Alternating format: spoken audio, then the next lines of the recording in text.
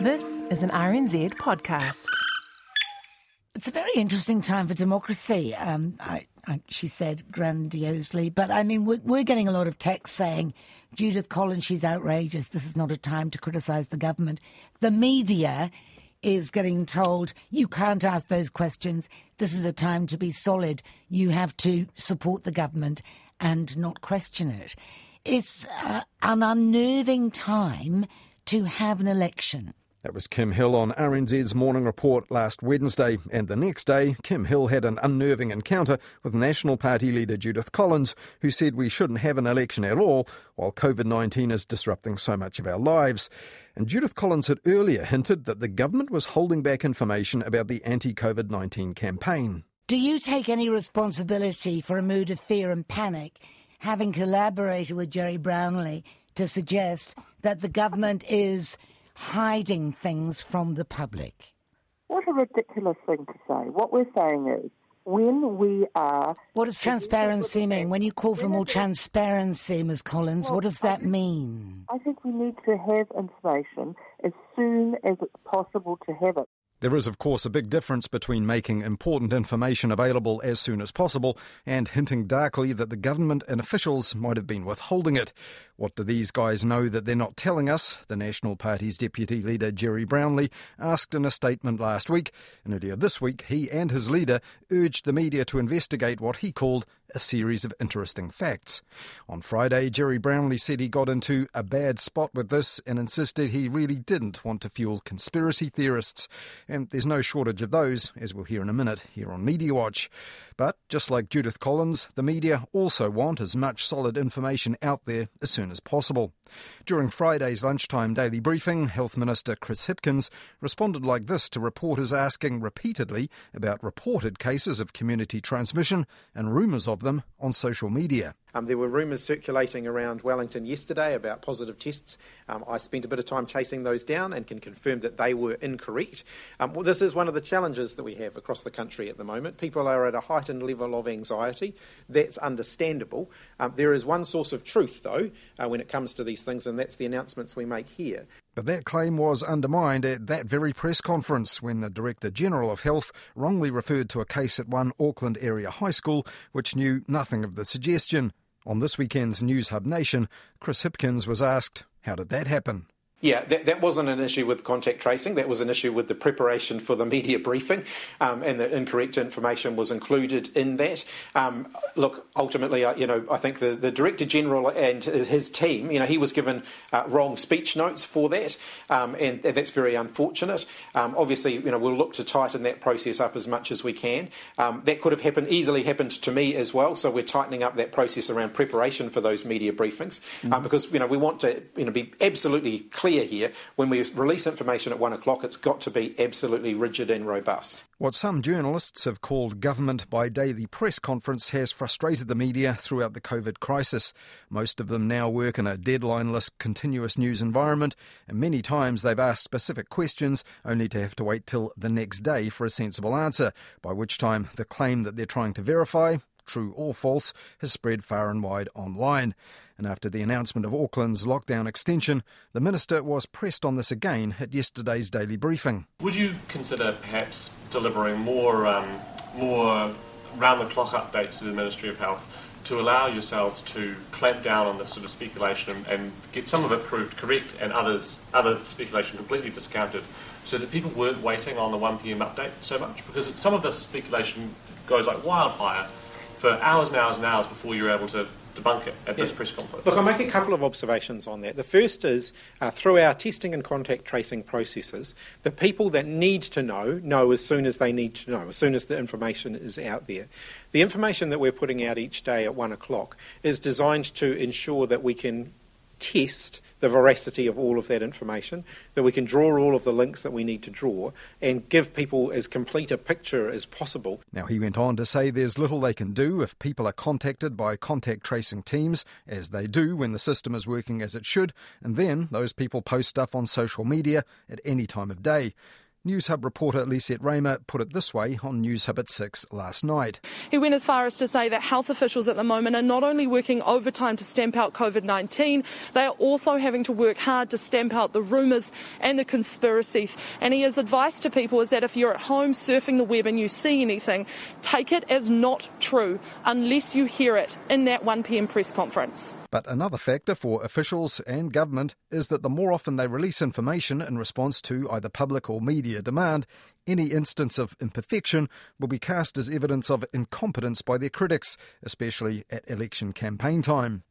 On Wednesday's Morning Report, RNZ's political editor Jane Patterson told Kim Hill that the media are in the middle here when it comes to holding the government to account right now. Of course, the government should be questioned. And I think Judith Collins made that point. She was saying it's not that she's questioning going into level 3, she's questioning the information and the testing regime or the quality of the testing that's led up to this, that New Zealand wasn't aware that there was community transmission. And as we saw in the last lockdown, through that epidemic response committee, through media questions, things like testing, PPE, quarantining at the border, a lot of improvements were made to those systems through scrutiny and through pressure. I think what the public's asking is that people do it in a way that does not, I suppose, challenge the team effort.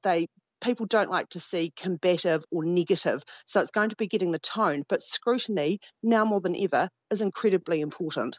And some of the sort of scrutiny which helps came from Newshub's investigations editor Michael Morra on Newshub at 6 last Thursday.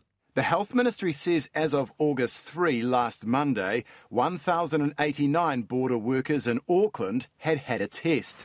However, figures provided to Newshub show there are 40 Air New Zealand ground staff, 47 immigration staff, 52 biosecurity officers, 141 customs officers and 2,700 managed isolation or quarantine staff.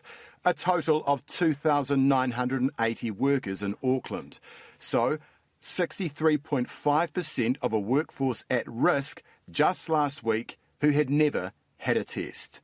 And at yesterday's COVID-19 briefing, journalists were also wanting answers to questions about that.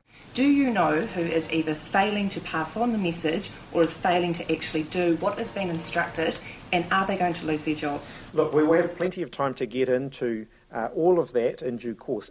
Our sole focus at this point is responding to the current outbreak and doing all of the testing and contact tracing that we need to be done in order to narrow this cluster down, in order to identify where the source was. And that is what we want everybody focused on. Now, that revelation could end up being highly significant if or when we find out the source of this week's outbreak of community transmission.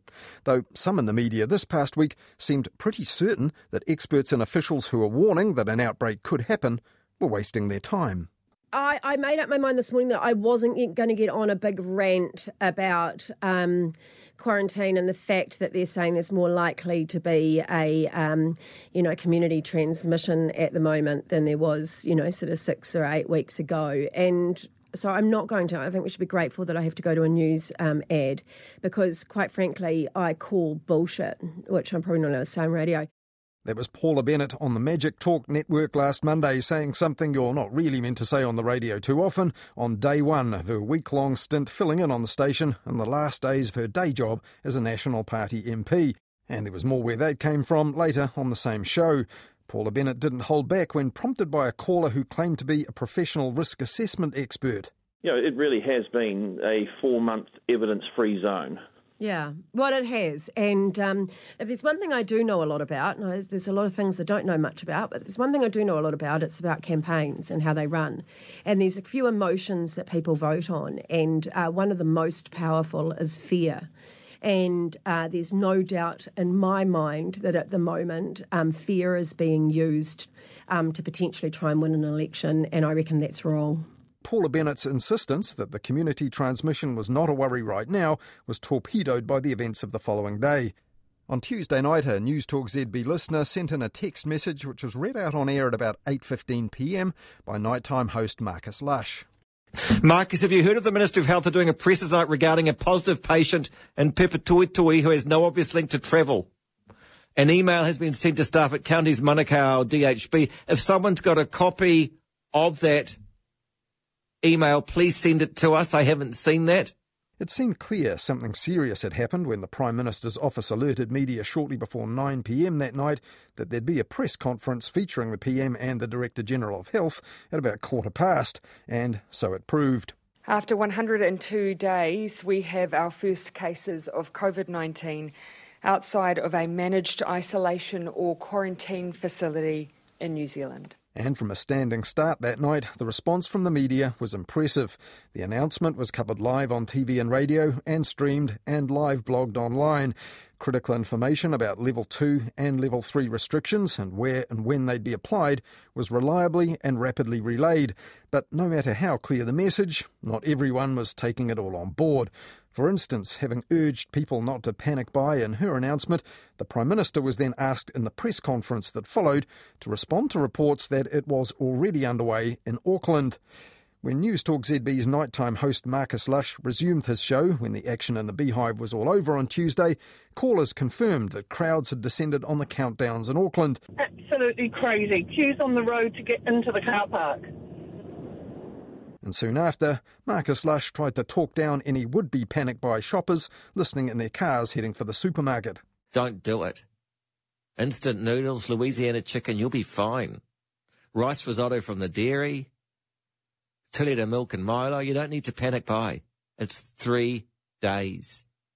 Because if there's community transmission, you're out there falling over each other in the supermarket, that's not a good thing.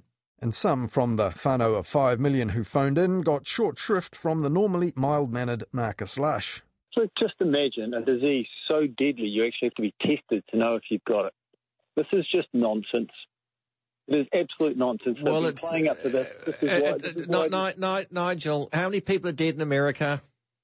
How many people have died from cancer in the same time, Marcus? More people have died from car crashes but this is not mutually, Nigel. This is not mutually exclusive. It's not idiot hour. This is a preventable, communicable disease. It's not motor accidents. It's not cancer. Have you not learned anything in the last 6 months, Nigel?